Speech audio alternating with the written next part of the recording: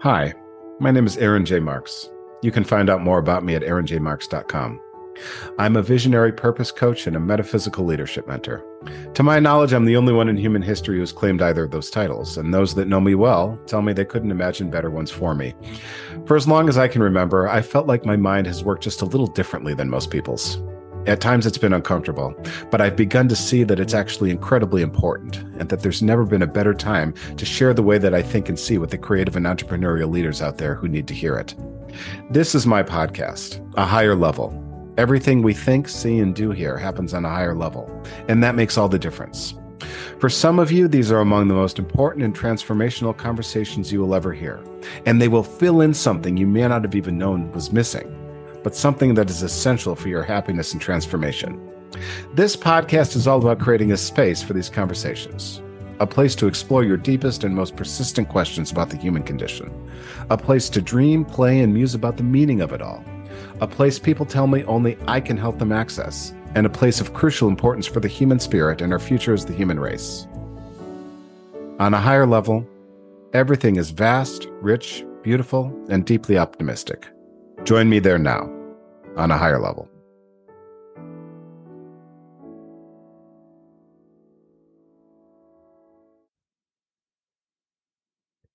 Hi, my name is Aaron of aaronjmarks.com. I'm a visionary purpose coach and metaphysical leadership mentor. And this is my podcast, A Higher Level, where everything we think, see, and do happens on a higher level. Welcome back.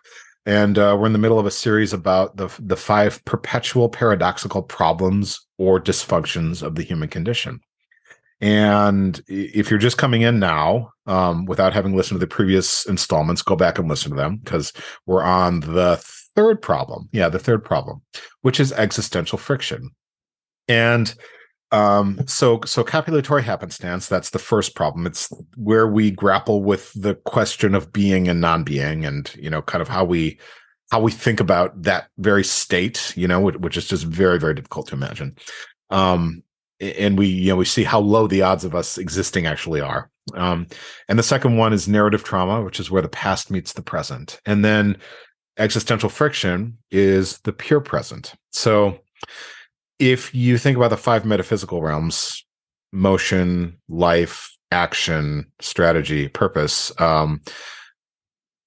existential friction is what I associate with action, which happens in the present moment. All actions happen in the present moment. The present moment demands actions, we're entrapped in the present moment. And that entrapment is the experience of existential friction. So I was just writing about this morning, and I thought of there's a musical. My mom loves Broadway musicals. We listened to a lot when I was growing up. I don't know what this one sounds like. If I heard a recording, I'd probably recognize it from her having played it. But there's a musical that had a particularly evocative title. The title is "Stop the World, I Want to Get Off," and it's about a clown or something. That's all I really know about it. So, "Stop the World, I Want to Get Off." Apparently, that was in graffiti on a wall somewhere. Like, that's where that came from. And so, some wayward youth was off, just being very dissatisfied in their existence. And that's, kind of a little bit of the release that they had was writing that. And it's such a poetic description of this thing that I call existential friction. It is the dissatisfaction of human existence. So take a moment, just feel it, right? You exist in the present moment. You can't escape it, right? I want to stop the world. I want to get off. It's not the world. The world's a metaphor for existence. I don't want to exist for a while. That's what we often think, right? And when we don't want to exist at all, like when we can't get out of that, that's, as far as I can tell, that's what depression is. And that is something that I've dealt with. It's a not wanting to exist. It's actually a not wanting to have ever existed, right?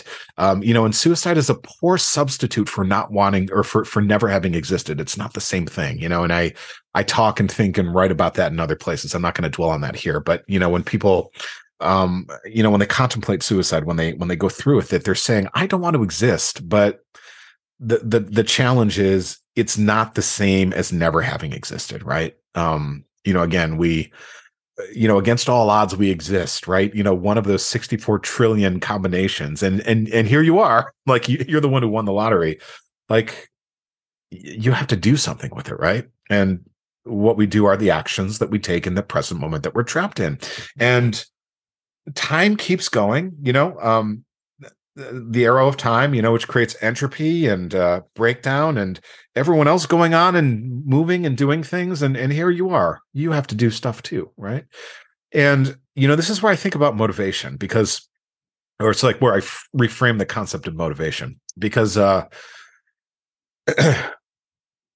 I think that the way we talk about motivation is wrong, because like people say they have to find motivation to do things. And it's like, no, you don't, because you are motivated to do things. The problem is you can't stop doing things. And so you actually need to change your motivation, because your current motivational configuration is causing you to do certain things. And what you're actually saying is, well, these are not the things that I wish I was doing. I wish I was motivated to do other things. So it's like, you don't have to find motivation. You have to change motivation, right? Because you're doing something right now, right? You can't stop doing it. It's like people have it's like, again, it's built into our language where it's like, oh, where did that person go? They must be somewhere. What have you been doing all this time? You must have been doing something. And there's an answer to that, right? Now, the answer might be, well, I was sitting on the couch eating chips, streaming Netflix, right? For 3 hours, or for 8 hours, like my whole day. That's a series of actions, right?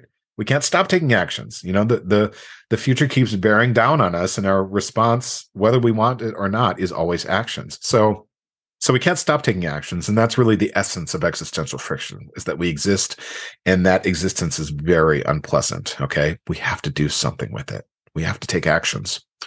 So as far as I can see, we have two possible responses. And, we all have a very nuanced and individual ideal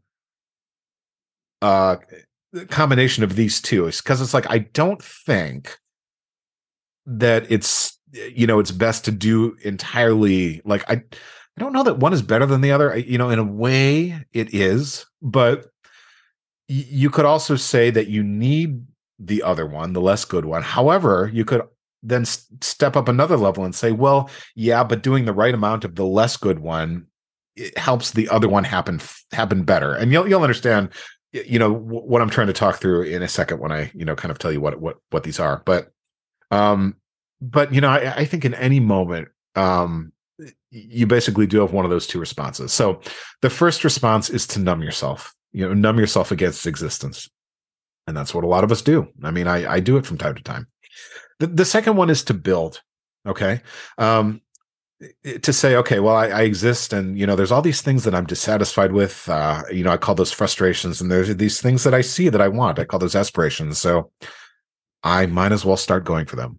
That's building. And that challenges you to step into leadership and creation. And numbing, which again, a lot of us do. Numbing is where we get into things like idleness, that's a numbing response, and overeating, that's a numbing response, and drugs, that's a numbing response, right?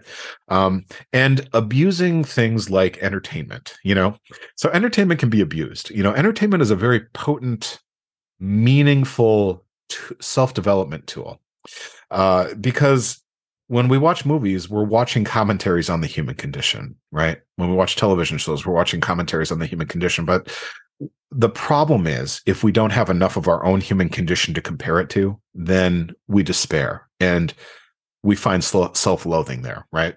So, numbing is not the problem. Too much numbing is the problem. And so it's like, after a hard day's work, watching a movie and having a glass of wine is not numbing in the same way that it is if it takes over your whole existence, your whole experience. Get it?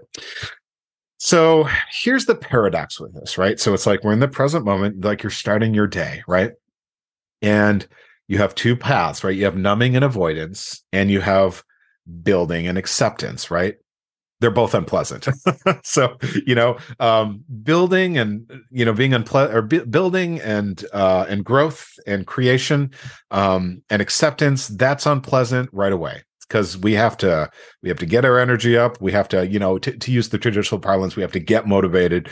We have to be like, okay, I need to jump in. I need to face these things that are going to get me out of my comfort zone. I need to do these things that I don't want to do. I need to face the conversations that are going to be uncomfortable. I need to face the rejection. I need to face the hard work, right?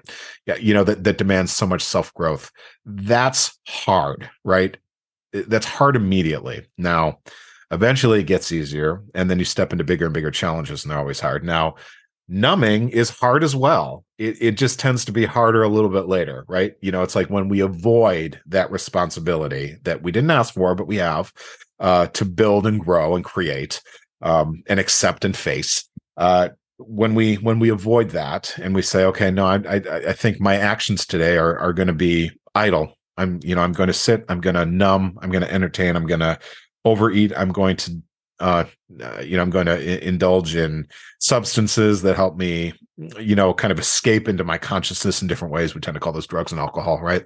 At first, those are fun, but then eventually, when you abuse, those commentaries on human nature, the drugs and the entertainment, the things that are supposed to, kind of be a seasoning to life instead of life itself, then eventually you find despair there. So that is the paradox of existential friction, and the perennial problem. So if you're unhappy, if you're despairing, give yourself grace because you didn't ask for it, right? But remember that your path of redemption, your path of happiness, your path of self-satisfaction is in the building, it's in the growth, it's in the acceptance, it's in the facing things, it's in accepting that discomfort of the things that you don't want to do to get going. And it's remembering to put the things with which we're so tempted to numb ourselves in their proper context. Right. So every moment we have that choice, and the path of growth is building, or is choosing the actions of leadership and creation and acceptance and facing the challenges more of the time and choosing numbing less. So can't stop the world, can't stop existence. We won't be able to get off, not until the end. Right. So you're here and you have to take actions, and the future keeps bearing down on you, and entropy keeps happening. And you have all these other people who, make demands of you because, the arrow of time is pushing on them too. Right. We all have this existential friction together. So that's existential friction. My name is Aaron of aaronjmarks.com. And this has been another episode of A Higher Level, where everything we think, see, and do happens on a higher level. Hope you enjoyed that. I will see you in the next episode.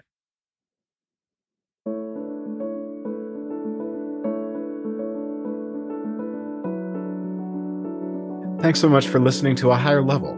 I hope that got you seeing, thinking, and acting just a little differently, or maybe even a lot. When you act differently, you get different results. But we need to start with the vision and the thinking. How do you feel? Ready to go and make positive, inspiring changes in your life and work? If so, it means what we're doing here is working, and I would love for you to let me know if this is you. There's a bunch of ways for you to get in touch with me.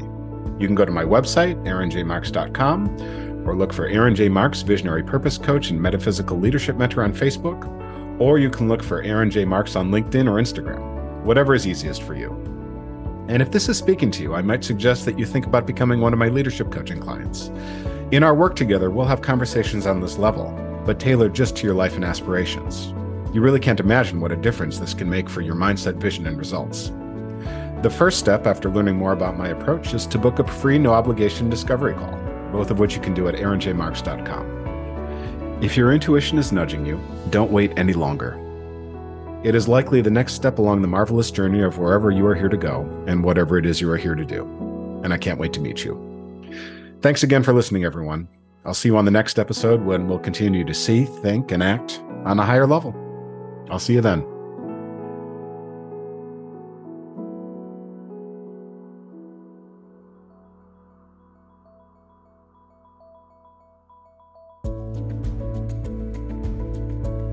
A Higher Level is the official podcast of Aaron J. Marks, Visionary Purpose Coach and Metaphysical Leadership Mentor.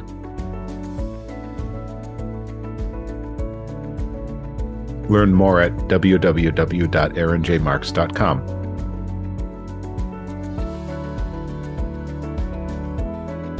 Higher Level is written, recorded, edited, and produced by Aaron J. Marks.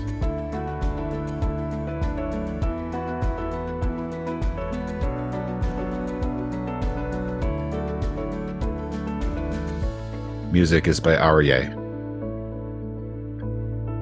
I'll see you next time on A Higher Level.